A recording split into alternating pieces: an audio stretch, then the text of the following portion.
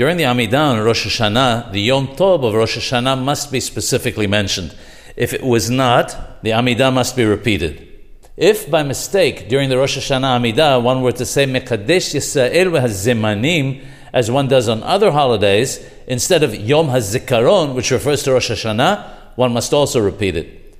When Rosh Hashanah falls on a weekday, we say Yom Teruah, a day of solemn blowing. If it falls on Shabbat, we say Yom Zechron Teruah, a day of the remembrance of blowing, since the shofar is not blown on Shabbat.